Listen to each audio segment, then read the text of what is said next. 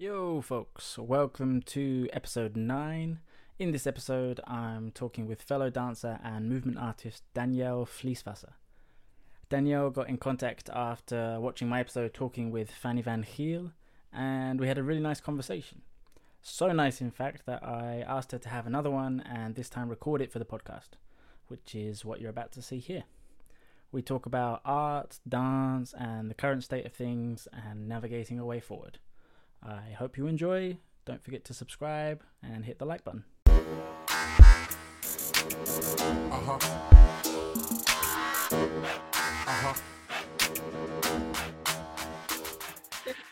So, yes, welcome back. For those who maybe don't know, Danielle and I had a conversation a couple of weeks ago. You got in contact. You saw an episode with Fanny van Giel, and you got in touch, and then we had a nice conversation. And I thought it was a shame that it wasn't a podcast, so let's maybe do it again. Talk about some things. So maybe just to kind of give a quick rundown to introduce what you are and what you do. Just let the people know. Okay. Well, my name is Danielle. I'm 23 years old. Had to think about that one. I study business psychology partly, and I am active in the dance scene as a dancer, as an art director, as a assistant choreographer. And I mean, it's just names. It's just things I've been doing now, projects I've been doing. But I've just been experimenting a lot in the dance scene and just trying to explore what's there to do. And that applies to my everyday life now. I'm not studying for the moment, so I'm working at a random store and I'm doing some volunteer work. And then I'm just trying to find projects wherever possible that interest me. So that's a little about me, I guess, or that's great. What I do. No, that's cool. It's just for people that maybe have never heard of you, so they know who this Danielle person is. What I found interesting, at least in talking to you, was that you seem to have quite a conscious finger on the dance scene or what it means to be a dancer. Not saying that you're this kind of wise guru who has all the answers, but you were at least someone who's quite young who seems to have a good broad perspective on dance. At least this is what I got from speaking to you last, which is why I wanted to talk to you again, because I thought, okay, you're someone who's not just, let's say, narrow-minded in the sense of I want to be a dancer and I want to dance and I just want to dance. You had quite an open vision, at least to what dance can be, or that there's many different sides of dance. And in general, I guess for people who are listening who aren't dancers, this I guess kind of most of what we're going to talk about probably applies to a lot of arts in general. But just to kick us off, what would you say is like the state of the art scene right now? I know it's a real broad question, and I know this year is a strange year, but do you think are we thriving, or are we struggling, or is there like an ugly side that's kind of come about? Or do you mean art scene as in general or dance specifically? Well, let's start with general, and then we can go to maybe dance in Belgium, let's say, afterwards. So I don't know if I'm an applicable person to answer that question, but on my opinion, I think it depends on the person. In general, obviously with Corona, I think it's hard for the art scene because we're not being supported by the government, and we don't have much money, and there's nothing to do for the art scene, at least when it comes to things we have to do physically and not through the social media platforms. So I do think there's a struggle, or at least a change of approach of art. I think for some it's a struggle, for others it's a challenge, because you get to challenge yourself as an artist in a different way, and then you obviously find new ways to create, which is always interesting. In struggle, you always find the best art, I think. That's my personal opinion. So yeah, I don't have a clear answer on that, but that's kind of my opinion. No, that's fine, I guess. I mean, it's funny because it touched on a bunch of different topics that I want to talk to you about anyway, like social Okay, cool. media and the struggle. But yeah, I think like it's something that I've been kind of like tossing up with myself lately, just trying to understand like this position that artists are in the sense of like I, for whatever reason, I'm the kind of person who hates to have to ask to do stuff, you know, as in if I have to ask to do what I want to do, you know, I want freedom and just like agency to do what I want. And so now that even without Corona, we seem to be in a position where we always have to like ask people for money to do the work that we want to do. You know, it's a strange kind of position, and I'd love to find a way to kind of take out the middlemen, you know, of take out the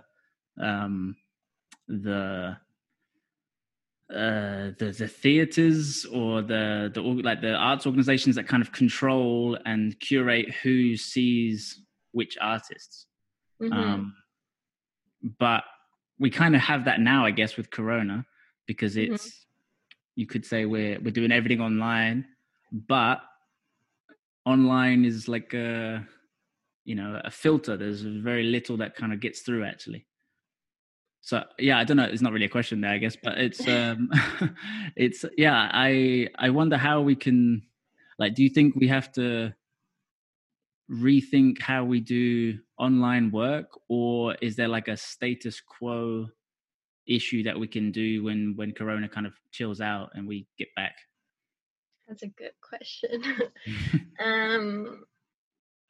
Honestly, I think in general, we have to question the purpose of art, I think, personally. For me, at least, I want to re-question my purpose and the things I'm giving and what I'm actually getting back from it as well. And as in, especially in the dance scene, we give so much, we do so much. It's actually a very expensive scene to be in general, and you don't get as much back all the time, especially now. And I feel like this is a good wake-up call to, money-wise at least, to see where things should be more in balance so that all the parts in the art scene can be seen for what they are and have the value of what they have, and not that one particular platform or sports or art gets a ton of money, because there is money in some places. So I do believe it is there. I don't think it isn't there. I think it just needs to be distributed in a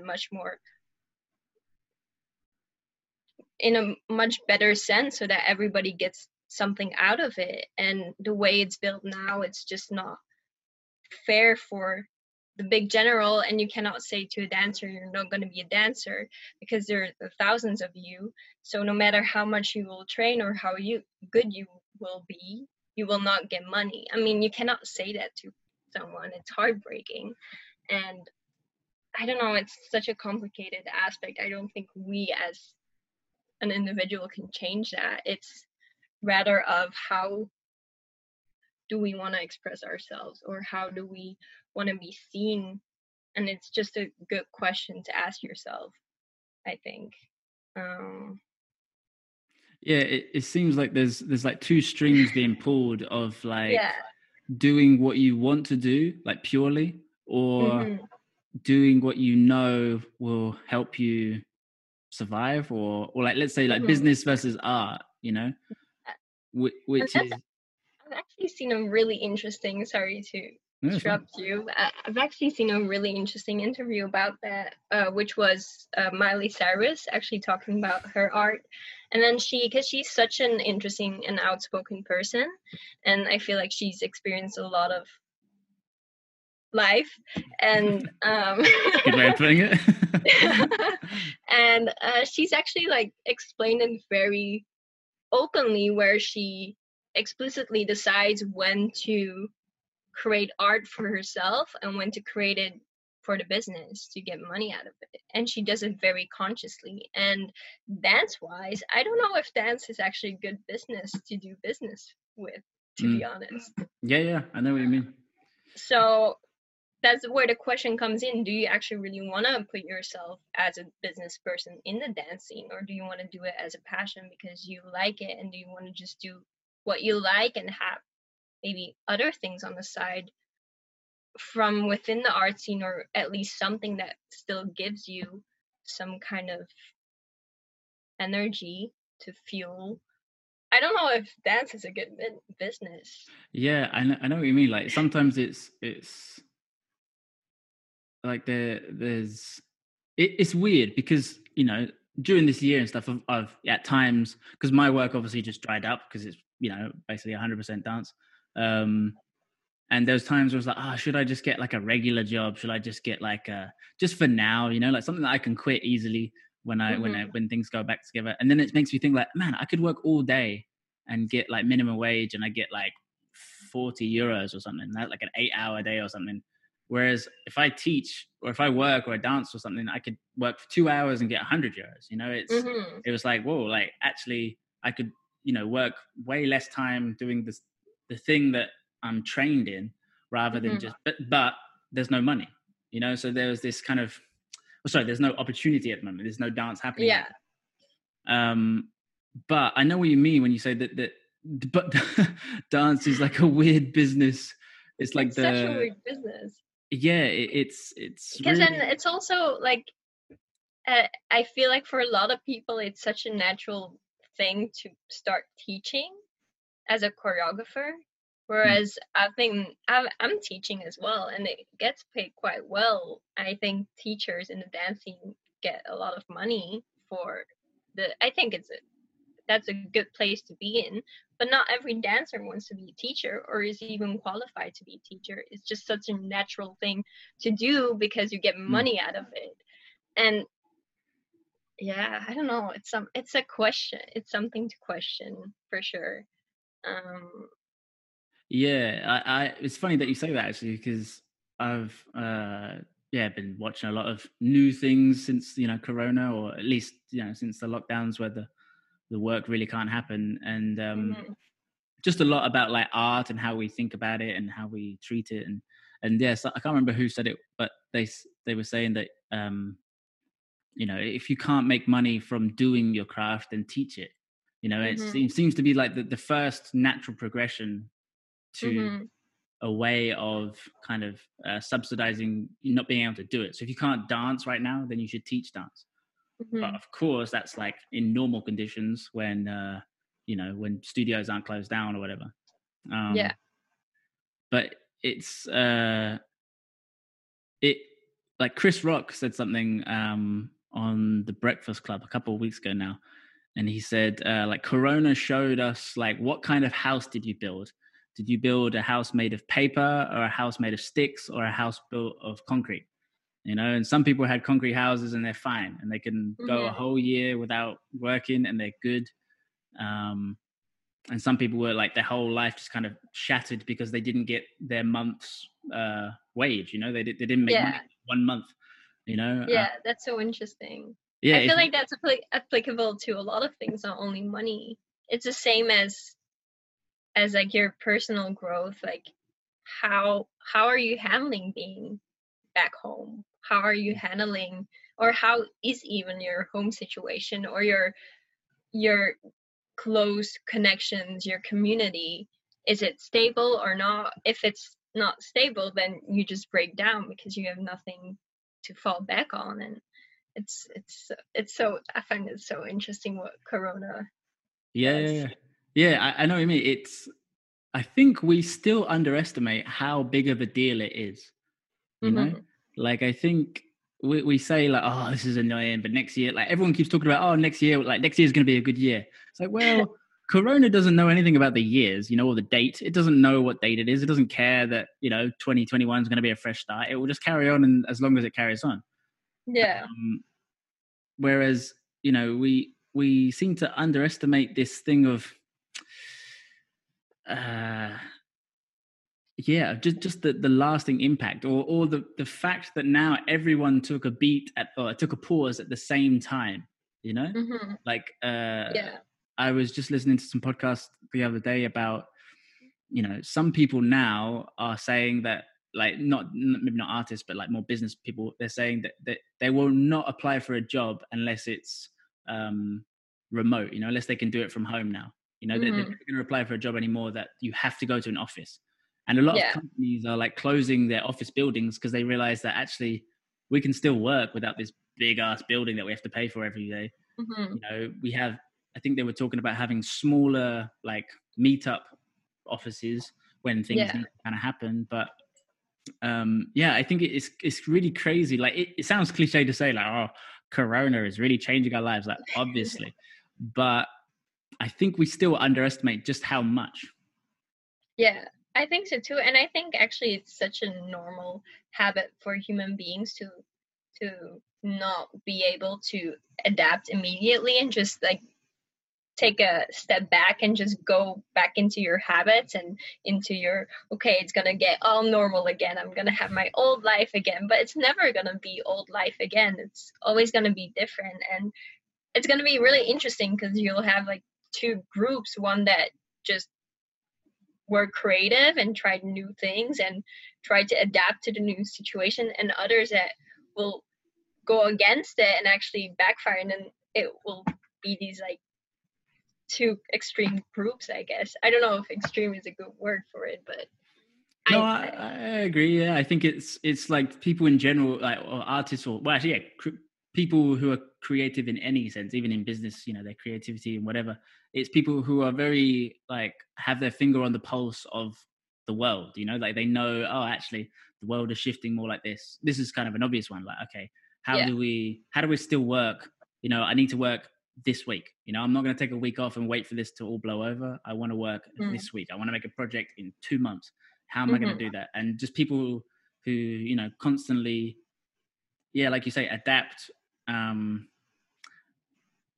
to the situation at all times, let's say, rather than kind of try and live in an idealistic view. Like, I don't know where I sit on those groups. I think I could be in the idealistic viewpoint. I'm not sure if I'm like, I think sometimes I'm a bit too stubborn in the sense of like, nah, I want to do it like this. And then I sit around and then there's no opportunity for a while. And I'm like, fuck, okay, maybe I should change. Meanwhile, other people I know are like, fuck, okay, we're going to do it like that. We're going to change. You know, a lot more flexible. I feel like with the dance scene, it's gonna take a while though, because even now, I don't know if you read it, but there are actually a lot of dancers now going to the Netherlands to take classes because they're not allowed to take classes in Belgium. Oh yeah. And so it's some dancers do it, and I feel like it's gonna be the same with the dancing, because honestly, I don't think events or concerts or anything in that sense is gonna be the same. I think it's gonna take a while for things to go back to the same. Also, people wanting to go to performances to watch them. I don't know if that's gonna be a normal thing again, that people will actually want to sit in a room with like 200 people watching a dance show. I don't know.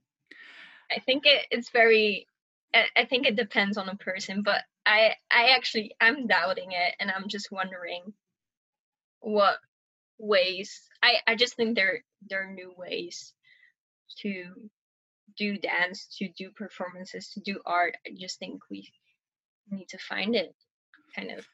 Yeah, because it's funny when you say like you don't know if we're going to have these performances anymore. Like it's strange because a performance of like any kind, like even like a sports event, you know, where loads of people turn up, I find it's a really weird thing, you know, like people from all over the country or the city or wherever, all over the world sometimes, like join to see something on this particular time. You know, it's like a very ancient tradition, you know, or like a custom, whatever you call it, a custom or a like a cultural thing. We all come together to watch something and then all go home, you know, and we don't know anyone there. Like I remember going to a football event once with I'm not really into football, but for the 1 or 2 times I've been to a game, I was in Amsterdam, and there was a moment of silence for someone who died recently.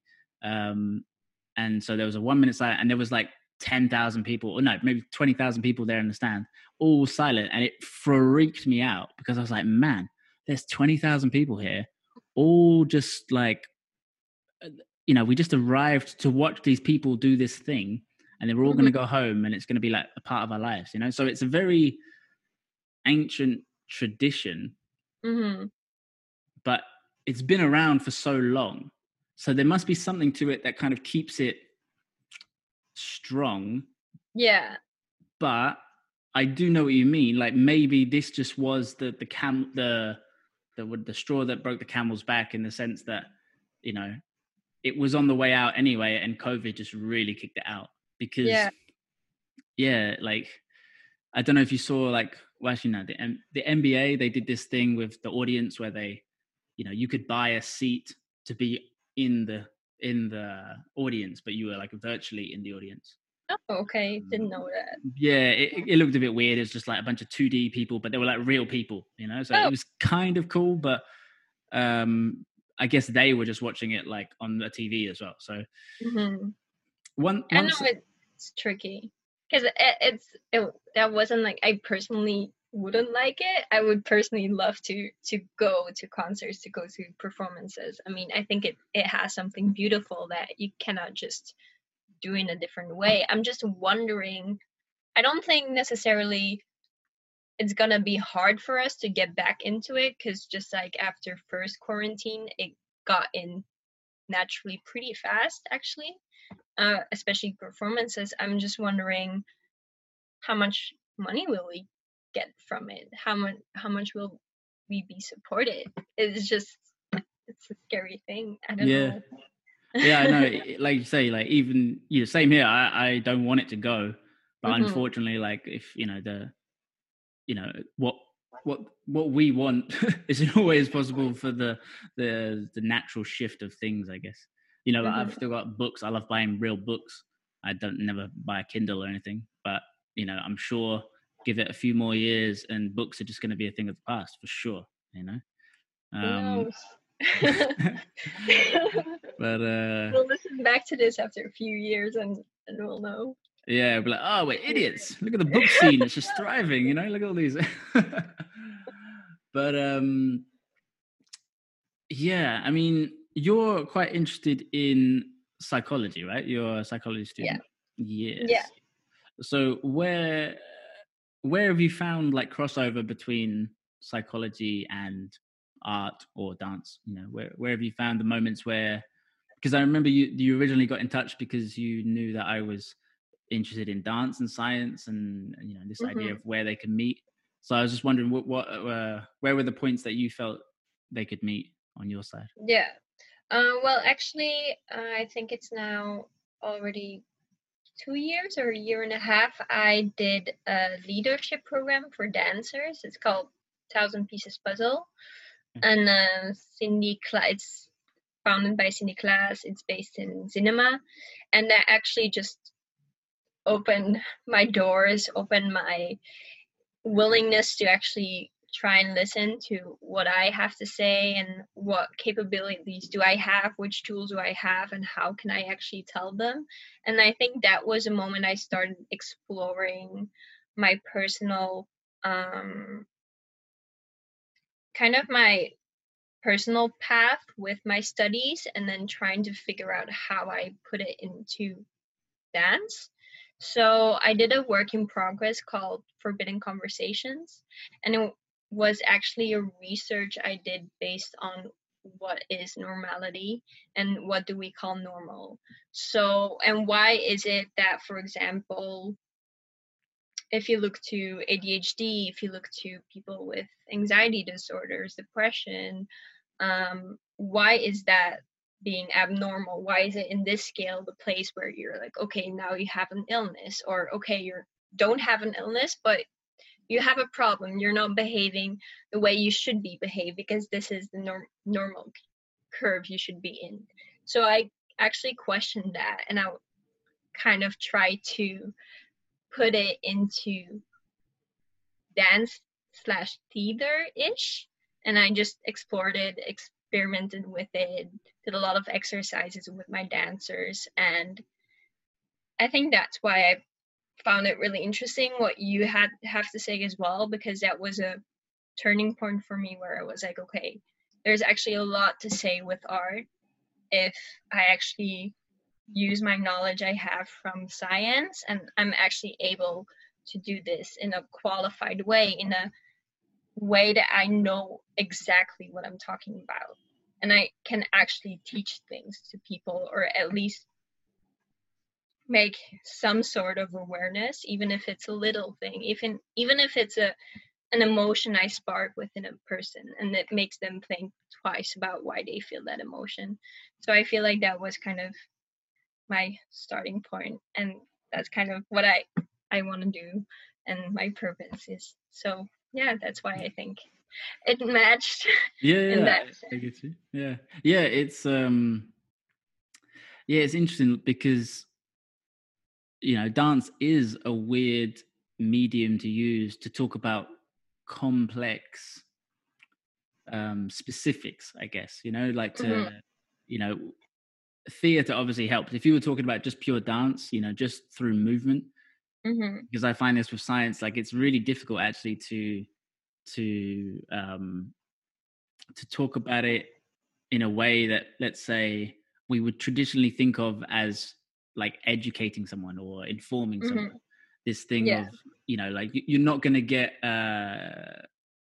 you're not going to get a qualification from learning science through dance. Like maybe eventually, but I mean, dance can't really teach you maths. It can't really teach you equations or things like this. But that's possibly not what it's intended for, I guess. When we, obviously that's why we have words and, images. That's why we have like the traditional stuff. Whereas I think, dance has, or at least art has a certain power that it can make you look at things from a different perspective. Like I know Fanny did this project with people with MS, and they did a project on how how they deal with it, what it means, what it's like. Even for people that don't know these people, they understand that they have it and they're performing. So there's another layer of maybe expectations that can be taken away there. So yeah, what are like the I guess the surprises, or what were the things that you found that you could and couldn't do with dance in terms of the stuff that you want to talk about? It's been a while back, so I have to think about it a little. I think it was the easiest to use emotions as a base and to be able to spark some kind of emotion within the audience. I think that's pretty easy with dance if you have the right intention and enough how do you call it, like expressiveness within your movements and authenticity. So I think that's something we're able to do with dance. I think that's also the base where it comes from, that energy within you when you hear a song or whatever, and you just full on express yourself. It's something that we just feel it, and it just makes us want to dance immediately as well, or makes us want to do something as well. So I think that was possible. I think what's harder is to actually tell a story, is to actually explain something. Like if you really want a person to understand, okay, this is A, B, C, D, E till Z, it's really hard, just movement. And that was something I wasn't able to do. And I feel like some I've seen some performances where were able to do it better, depends on the subject, where they really research the concept within movement so much that it's integrated in their movement, so you understand what it talks about, kind of. So yeah, that's where the theater part came in and was easier. Yeah. It's almost an issue of speed, I guess, in terms of you could spend so much time, like you said, spend so much time researching the movement and finding the exact right way to perform it so that people can understand it. Mm-hmm. You could just use words and say it in 5 seconds. You know, it's like there's this you know, I'm not saying either one is better, because like I said, movement has this thing which words can't really doesn't match with words, let's say, you know, movement, because you kind of live the emotion, you know, when you do it, you're kind of living out this emotion, I guess. Yeah, I found a similar thing, really. That's why I also kind of integrate theater into my stuff, and I'm not a theater guy at all. Like I suck at acting, and I never trained really. I'm such a bad talker. Like, I'm so surprised still that I have a podcast or anything. Because I'm such a, you know, I can't. Yeah, I just can't like talk smoothly. You know, not often. Yeah. You know? Unless I really practice. But it's something that at least gives context within the show. You know, you could, without being like a lecture and just explaining something and then dancing it, explaining and dancing it. You can kind of create boundaries, let's say, or like conceptual boundaries as to this is the kind of world that we're in, and now you're going to understand this movement a bit better, I guess. Yeah, that reminds me, a question I was struggling with a lot when I made it, was finding a balance between, okay, how am I going to make this abstract and something I want to do, and still make it understandable and interesting for a public that's not interested in dance.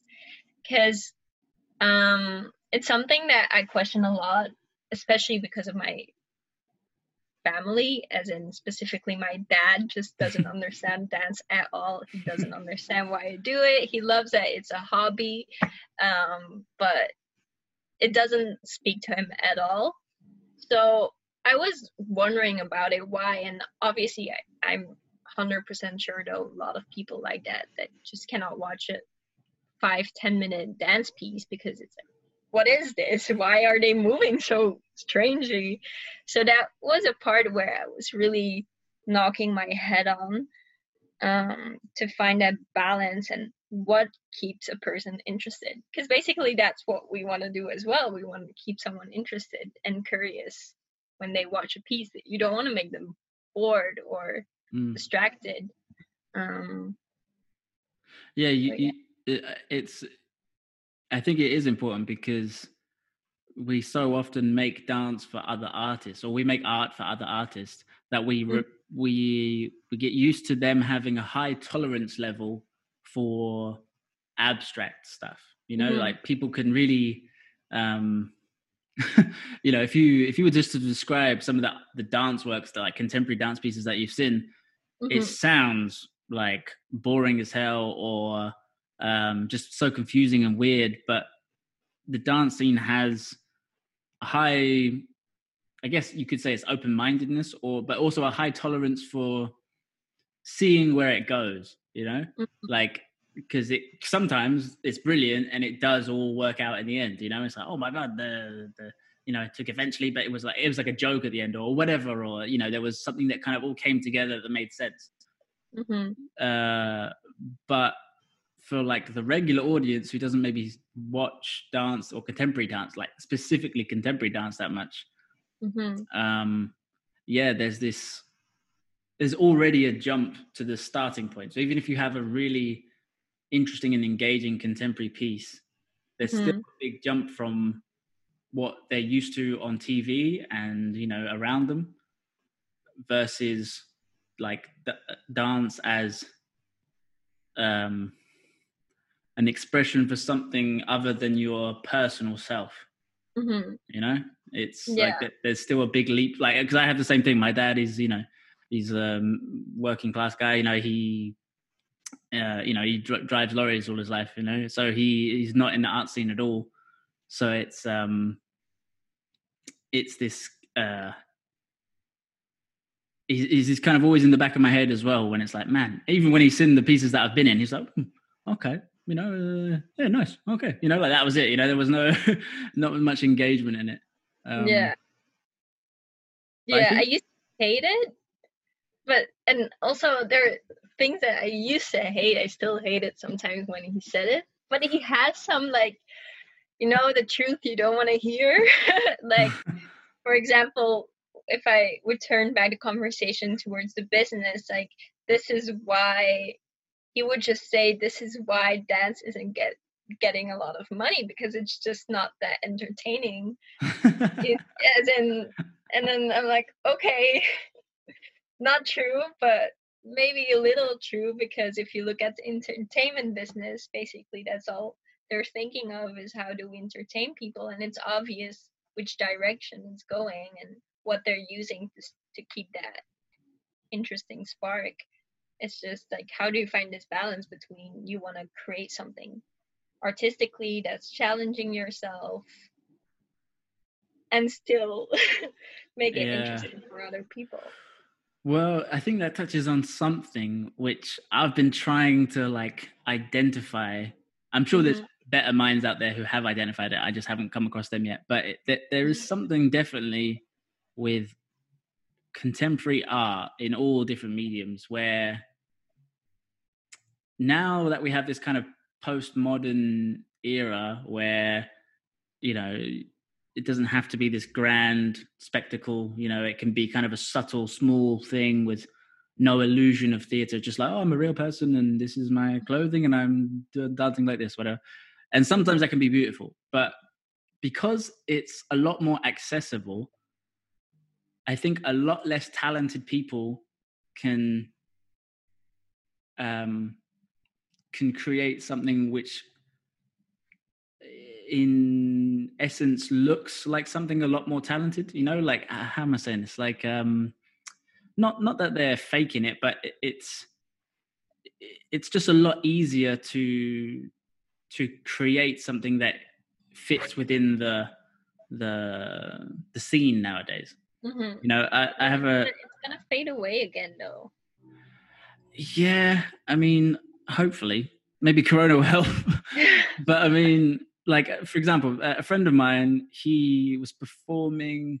I think he was performing in the Edinburgh Fringe Festival. It's a big arts festival, and he was performing on some evening, like a platform for, I think it was like Arabic artists. It was Middle Eastern and like North African kind of artists, I think. And there was a guy on there who, for whatever reason, he hadn't, his piece wasn't working or something. He had to perform it for this panel of this platform.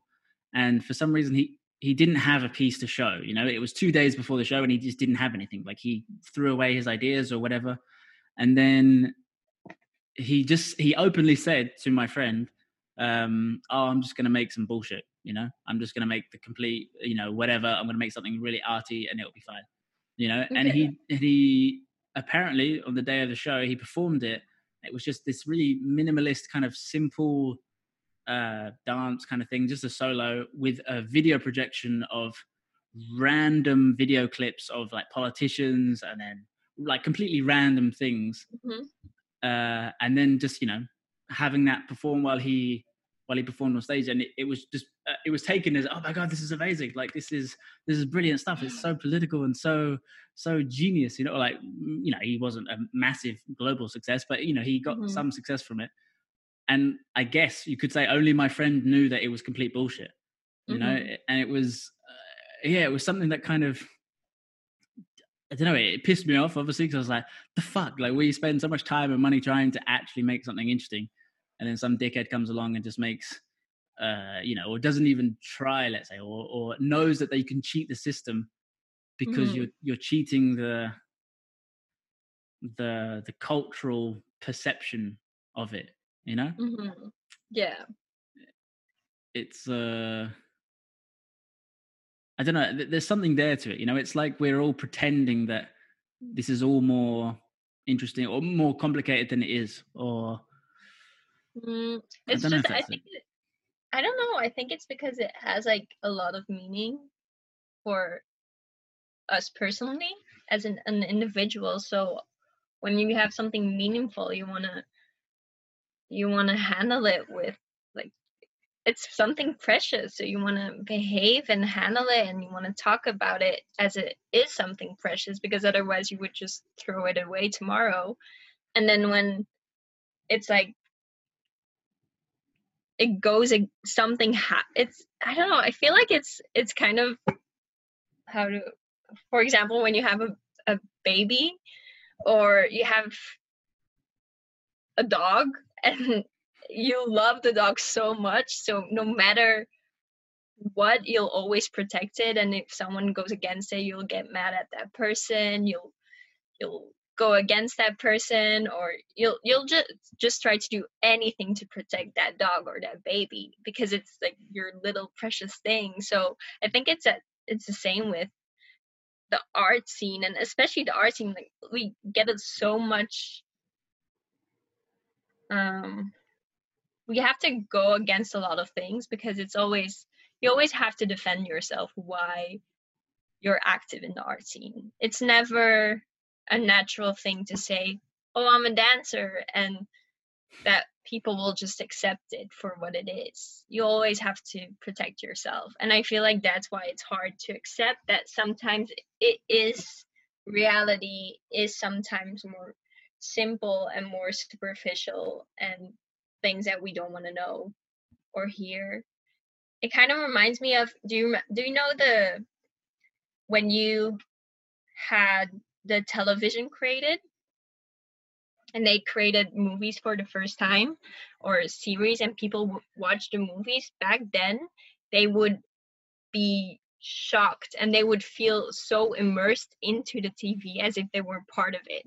And it's 2D back then, and then few years later we got used to that. Now we have 3D, and now we feel immersed within 3D and part of that world. After that you have VR glasses, and now you feel immersed in the VR glasses, and not in that big 3D television glass, because it's like been there, done that. So I feel like everything just like, you get used to it, something next comes along, and I don't know, it's sometimes a bit more simple and still complicated. I don't know, I'm just blurbing out thoughts. No, it's fine. No, it's okay. I think it's, you know, like I say, I think neither one of us has the answers. It's maybe just good for us to kind of clarify what we both think. Like I know you're I don't know if I could say a fan, but I know you're aware of Jordan Peterson. Yeah. And he he's got some interesting views on creativity and art in general. Like he often says, actually being creative is not a privilege, you know, it's actually sometimes a curse, you know, like you know, you don't feel, I can't remember exactly the right quote, but something along the lines of, you know, creative people sometimes can't feel satisfied unless they're making something, and they don't always have the opportunity to make something. And then he talks about the difference between you know, liberals will create businesses and conservatives will run the businesses, you know. And I think there's something interesting there, because when we're artists, we have to we are our own business, I guess, you know. If you're a dancer, or if you run a company, I guess, well, yes and no, but let's say for now we are, we almost have to have like a liberal mind, where we have these kind of creative ideas and these pursuits that we want to do, but then also a conservative mind that knows how we're going to do this, you know. How are we going to, how am I going to make money? How am I going to sell myself for the right money, for the right cost? You know, how am I going to get people to pay for my art. And yeah, it's interesting. I think there's he talks about it in the business world as well, like all these startups, like they're made by creative weirdos, like like even Facebook, like he was a creative guy in technology and coding, and I guess he's turned into a more conservative guy where he knows how to he knows how to keep this beast alive. But what have you, I know you were reading Jordan Peterson recently. I was gonna read it. I had it here. You read it, and then you explained it to me. It's fine. Oh no, you got to jump in. Whatever you're reading now, throw it away and read it. Well, I just finished my book, so now I have to start a new one. There you go. In 20 minutes, when this conversation finishes, you can start the next one. Yeah. But here's another issue that I have been thinking about recently, and I thought I'd ping pong to you to see what you could think about it. It's the issue of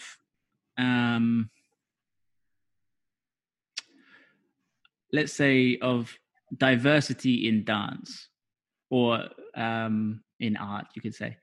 Like, I find nowadays there is a big push to hear from other voices, and to hear from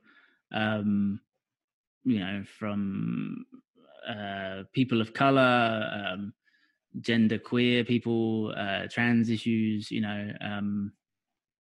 there's a lot of you could say a search for the voices that are minority in whatever aspect. And sometimes I wonder if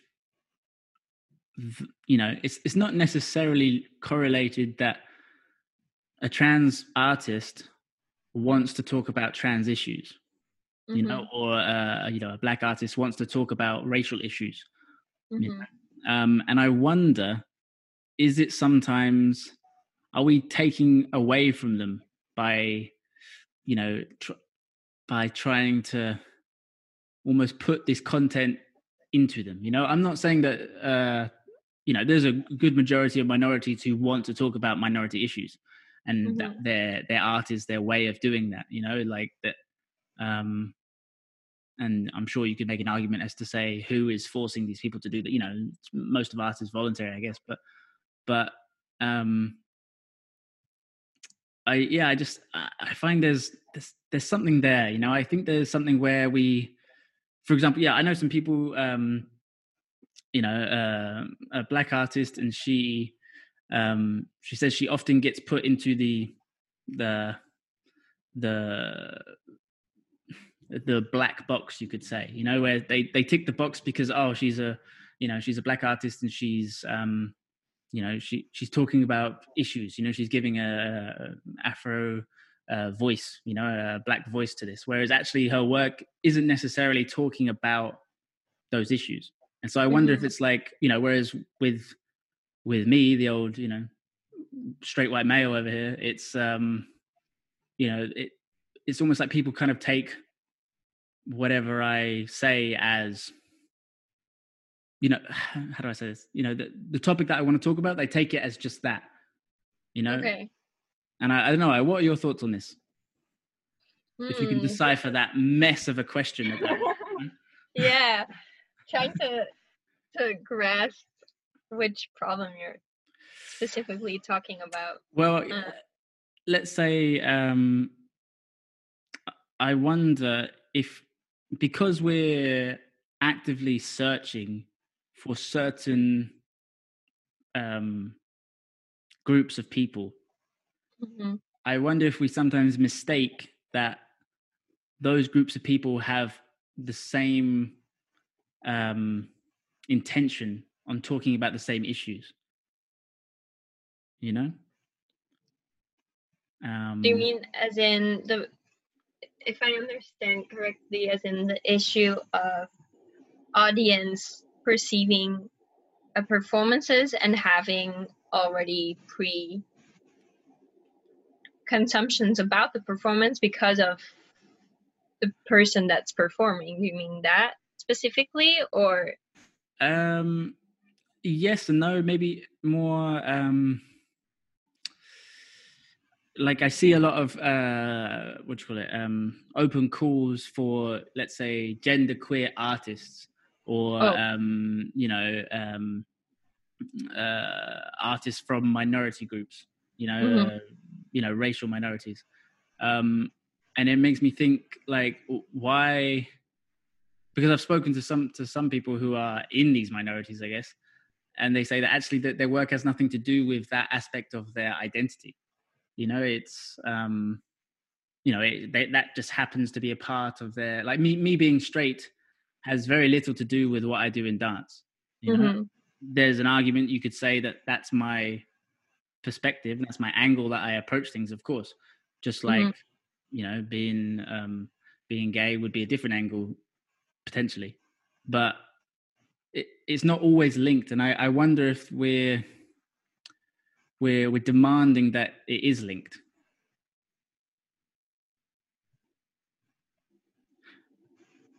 Yeah. I'm thinking. Yeah, Mm, it's a tough one, especially when it's explained so badly like that. it's fine. That is a toughie. Demanding that it is linked. I still don't 100% sure. I think I understand what you mean. As in, for example, you have a queer person, so it is demanding that that person talks about queerness within his arts. Yeah, like, are we demanding that? Because we're asking this person, we're asking for queer artists. Okay. Yeah, but actually, what the question, I guess, is, we're asking for queer artists who want to talk about queer issues. Mm-hmm. And so for those queer artists who don't want to talk about queer issues, they just happen to be queer and they want to talk about Yeah. geometry or whatever. I don't know. I suppose I would have to talk to people who feel like, oh, they're well, yeah. I hear little things. I hear things from people who are part of minorities, Mm. and sometimes it's just like that part of their identity is not such a big portion of their artistic vision. It's And why do you see it as a problem necessarily? As in, because it's so taken without any consideration, as in yeah. that way? I guess because I wonder if people put a label on it, which Mm. wouldn't necessarily have that. Like Yeah, I get where you're like, coming. let's say when my piece is being marketed, it doesn't have straight white male next to it at all, but Mm. you might see a I don't know, an evening of gender queer work, or minority ethnic groups work, and that's not to say that it's bad to have this out there. Of course, it's good. It's nice to hear from voices that aren't heard from. Mm-hmm. But, are we trying to hear the ideas, or are we trying to help the people? Mm. It's I really don't know. I'm not trying to say something here. I really No, don't no, no. know. Yeah, honestly, I'm always very cautious with these kind of subjects because I don't want to say the wrong thing or rub the wrong way. I think it's such a tricky subject because you can watch it individually wise, group wise, and then society wise. And I think these three things are a lot of times being mixtured, and it gets very complicated because personally wise, you as a person could feel something or have a problem with something, doesn't mean specifically group wise or the other way around. It's very, I mean, honestly, labeling is something in general people do to understand things better, understand themselves better. We have to have labeling for identity. It's like we do it with everything. No matter how much you try to think generally and keep yourself open in your mind, you'll always create those little brackets for yourself in your mind, because it's like a comfort place. And it's like boundaries, because otherwise we don't have a clear reality for ourselves. And it's like how depends on how that person wants to identify themselves, or how that person identifies themselves, which then how do they want to label themselves, which then what kind of problems do they feel, or what do they feel is rubbed the wrong way or doesn't feel okay. And I feel with these subjects, like, it's such a big problem with it, which is finally being talked about, and it's finally being actively approached, and people are getting voices, and there's people are starting to listen to them. And it's rough. Like, no matter what will happen, there will always be hurdles along the way, I guess, because there's not one right way to do things. You know what I mean? As in, I don't know. I think because I personally, I think if I would watch a piece, I would just want to see a human being as a human being, no matter what, which, where. But if you want your performance to be about queer, then you're putting this in my head. So I watch it with that idea. With that knowledge, I watch that performance. So I immediately make that connection. But then if a person doesn't want to have that connected when they're being asked for a show, because, for example, they don't necessarily want to do their craft that way, I don't know if that's necessarily a problem. It's just your personal choice, but maybe I'm wrong, because I'm just not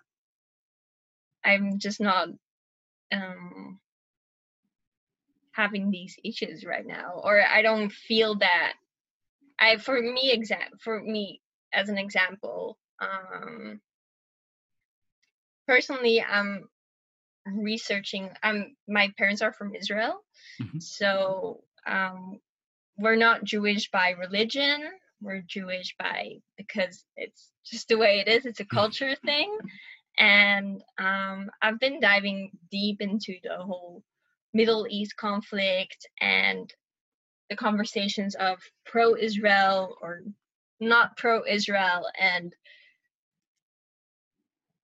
I think I'm not gonna open that subject artistically wise, but if I were to be, or if I were to see things, I would probably also feel very passionate about it, or not always like the things I would read. But it's just something I just put so far away in the back of my head that I'm not like awarenessly reading things.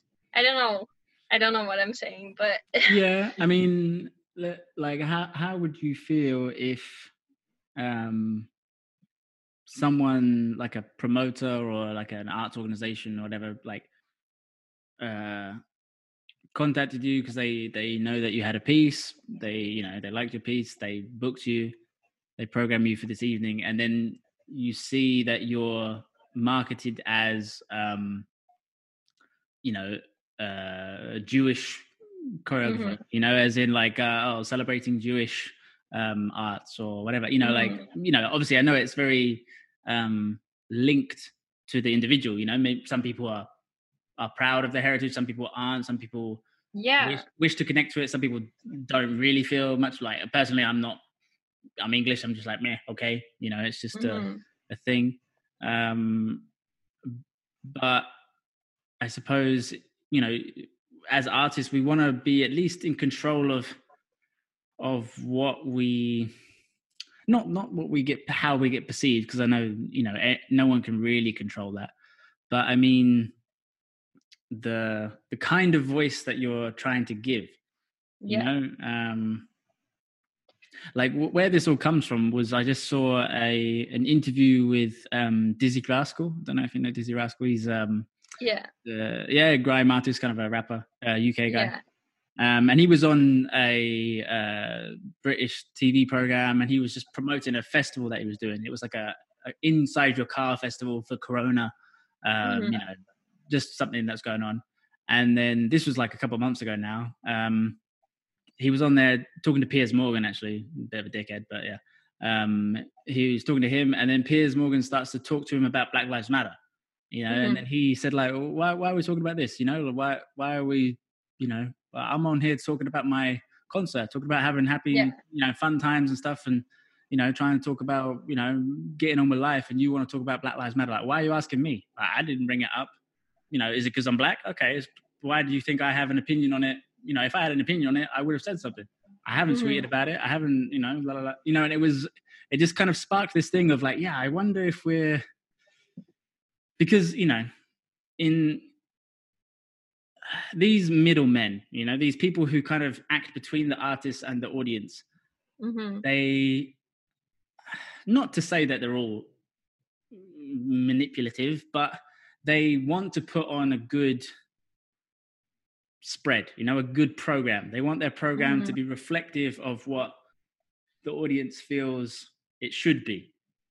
And so let's say, you know, if they can maybe proudly say, hey, we have a very diverse program. We have black artists, we have trans artists, we have genderqueer artists, we have immigrants, you know, we have refugee performance, you know, like they want to do this. And of course, you know, there's not a problem necessarily with that. You know, it's not like we shouldn't see that, you know, we should see that stuff. But it's when I don't know. I again, I'm not exactly sure what the problem is. That's why it takes me so long to describe it. But tricky. It's as if like, are you programming people because they tick the box, or because of the work? Yeah, it's kind of the same when I studied. I had a course HR, and a part of it was talking about diversity and about diversity of gender, of people of color. And I really got so annoyed by the way they spoke about it, because it sounded like, okay, we're going to hire this amount of percent women, we're going to hire this amount of percent men, this, that, just to be fine, just to be perceived okay. And I got so annoyed out of it, because you don't want to take someone because of who they are. Like, you want to take someone because of the qualifications, but just more than the outside appearances. And I got so annoyed out of that. You create like percentages out of it, or is it okay if you have that much percent of this and that much percent of, and it got me so mad. But then it comes from a good place as in you know. I know what you mean. This is something I've really been super interested in lately, especially with a lot of these kind of big heads, like even Jordan Peterson. I think he gets misunderstood a lot, and he gets seen as someone who's against these issues, whereas I think he's against certain methods for helping these issues, which seems to be equality of outcome. You know, like equality of opportunity, I've heard him say, is like a very laudable goal. Like, we should really strive to do it. Like, everyone should be, you know, able to have a fair chance at doing it. But you shouldn't try and have equal amounts of people, or even proportional amounts of people. You know, if you say like, oh, there's 20% black people in Belgium, then we should have 20% black artists on the list. You know, like it's also, you can't do that, because you could always find ways to divide people into more and more little groups. You know, and so and like you say, it's you know, when you have quotas of people that you need to find, you take away from talented people, and suddenly it's not based on creativity or interest, but it's almost the priority becomes what are you, and then what do you do? It's like, oh, you're black. Yeah. Okay, cool. Now we can look at your work. Oh, okay, you're trans. Okay, now we can look at work. Oh yeah, she, and actually you almost segregate people to have competition within their own group. As in, when you want to try and find like, oh, we need to put some some black artists out there. So okay, well then who's the best black artist? Rather than who's the best artist or who's got the best work. Like it should not be a problem that let's say the whole season in the theater is just full of black artists. That shouldn't be a problem. But then I'm gonna give a side backfire, not because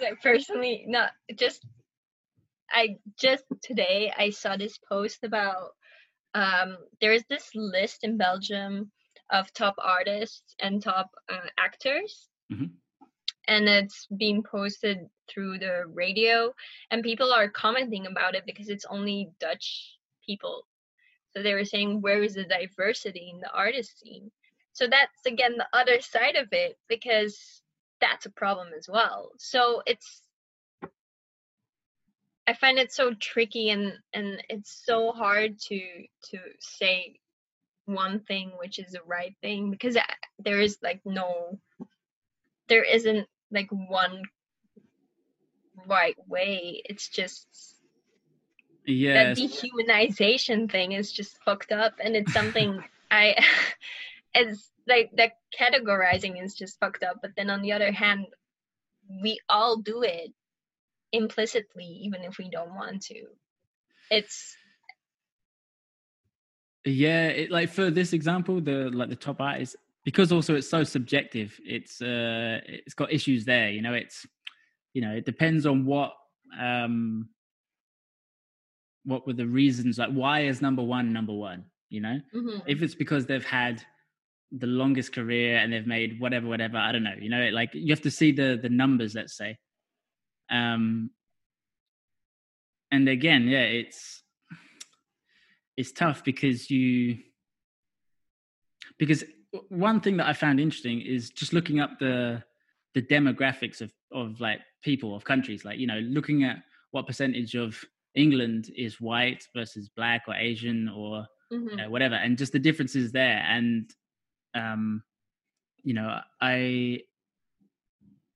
I think some of it can come down to there not being as many it's a mixture of percentages, like proportions, and a generational thing, so let's say if you look at Belgium, just for example, I don't know, 30 years ago, dance was probably still a very elite thing. Wait, we're at 30 years ago, we're at 1990. Yeah, it's like quite an elitist thing still. It's obviously gone through a kind of democratic phase where it's a bit more leveled out and more people can get into it. It's weird because I remember we spoke a bit briefly about this last time, where getting into contemporary dance is sometimes a middle class thing. It's because it means classes and then a university of some kind, and then the ability to kind of self-sustain, and if you can't, you can go back to your parents who can look after you, this kind of stuff. And so when you have, let's say, minorities in a city or a country that are maybe not so wealthy, they don't have the privilege to progress in those in this field. That's obviously changed, and there's a lot more, there's difference now, but I guess sometimes it takes more time for these things to shift. So I don't know if it's the balance of making the field level for everyone, but then I think sometimes we expect there to be a difference because we've got a difference of opinion quite quickly. I think we expect a different outcome just as quick, and I think sometimes it takes longer. Give it another 30 years, and I think things will be very different. Yeah. our minds will be very different as well. And there will be new problems as well. Yeah. There always gonna, like, there's always gonna be something, and that doesn't mean we don't need to acknowledge the issues and do something about it and voice it out. It's just, it's never gonna be a smooth way of, it's just like, if you look at everything, it's just, you're never gonna be, I think I've read it somewhere, I don't remember where, but I've read, like, if you're just gonna focus all the time on the little problems, you're never gonna be satisfied. Because you're never gonna have a world where everybody is gonna have the same opinion, where everybody is gonna have world peace, and everything's gonna be good, and everything's gonna be sustainable, animals are gonna be happy, humans are gonna be happy. Like, it's not a realistic world to be in. So to focus on issues all the time, it's only putting yourself down, because you're never gonna get that idealistic world. Yeah. And it's something to think about, because again, that doesn't mean, I don't think that means that we just need to, like, lay back and be like, okay, life is fine, life is perfect. We can't do anything about it. We're good, whatever. But I think it's kind of the approach and the energy and the personal energy you put into it to keep yourself up and not to let yourself drag down with it, because that's just, I've been interested in this as well, this idea of effective altruism, but kind of also morphing it a little bit. Like, this idea, effective altruism, is like understanding how we can do good for the world in the most effective way, and not getting caught up on the ways that don't have much power or much effect on other things. For example, like, it's a real social movement. I was looking on their website, and they talk about like spreading of AIDS, I think in an African country. I can't remember where exactly, but they were saying, what methods could you do to stop the spread? And condoms, they had a small percentage, they had a good percentage, but not massive. Religious advice was the small percentage, something else was small, but then the biggest, like, crazy leader was sex education. Just having decent sex education for teenagers and kids, just so that they understand how you can get it, what it is, how you can't get it, all these different things. That's the most effective way of stopping the spread. So we should actually focus more of our attention on these ways. And I find it's the same thing here. It's like, with a lot of these issues, we get caught up on some of the outrageous things.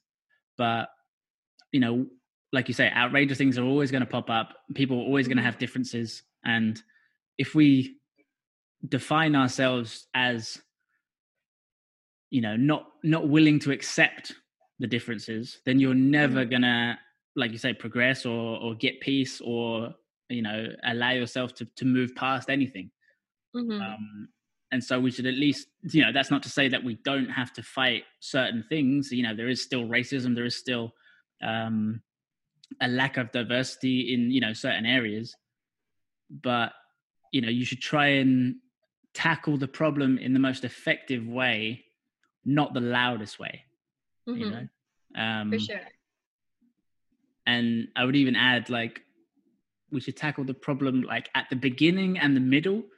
But whatever the outcome is the outcome, like this idea of equality of opportunity versus equality of outcome.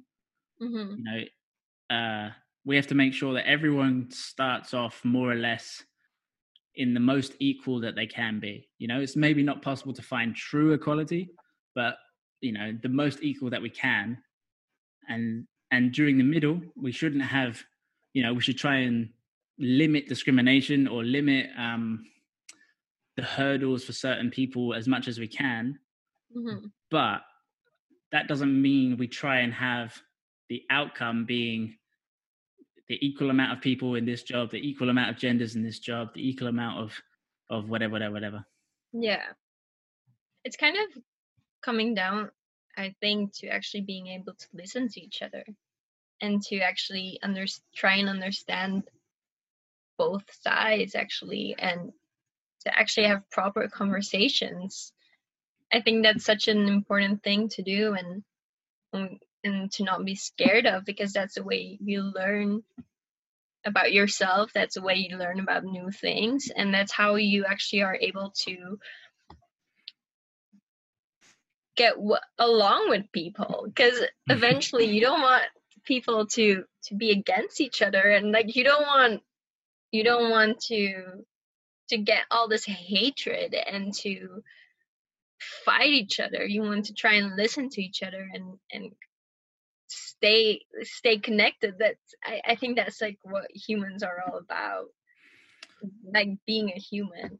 Yeah, I think conversation is this lost art form. You know, we talk a lot, we communicate with people, but we don't really converse. You know, we like, even this is, you know, it's maybe more formal than it would normally be. You know, like, because we say, right, we're gonna sit down, we're gonna have a conversation. I've turned my phone on airplane mode. You know, like no distractions. You know, it's like purely concentrated towards you, you know.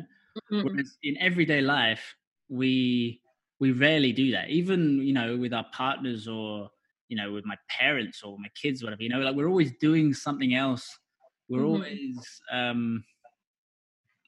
you know, it's so easy to avoid any level of difficulty, you know, or awkward conversation, or, you know, like when your dad says something that's kind of annoyingly true, you know, it's like, yeah, okay, you know, it's so easy to be like, yeah, okay, whatever, you know, like you can, you know, but when you sit down and purposefully say, right, we're gonna have a conversation, and I'm gonna try and learn your perspective, you know, like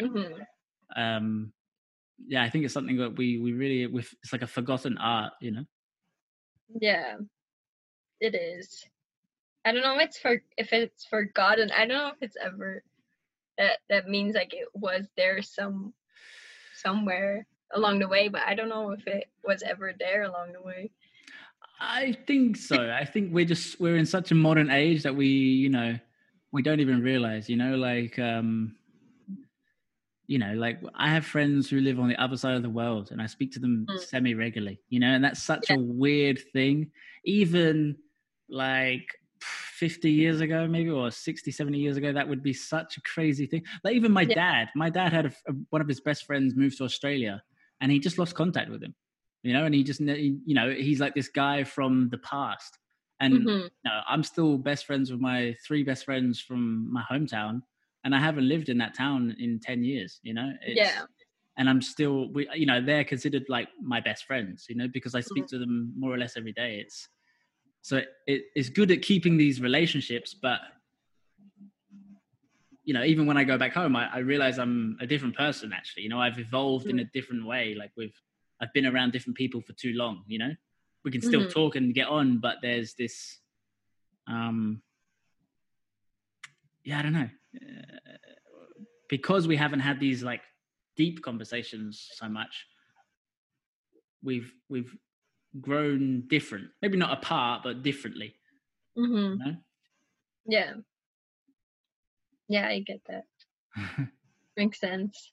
Yes. But speaking of conversations, I'm afraid I'm gonna have to cut us short, because I gotta go pick my kid up from school.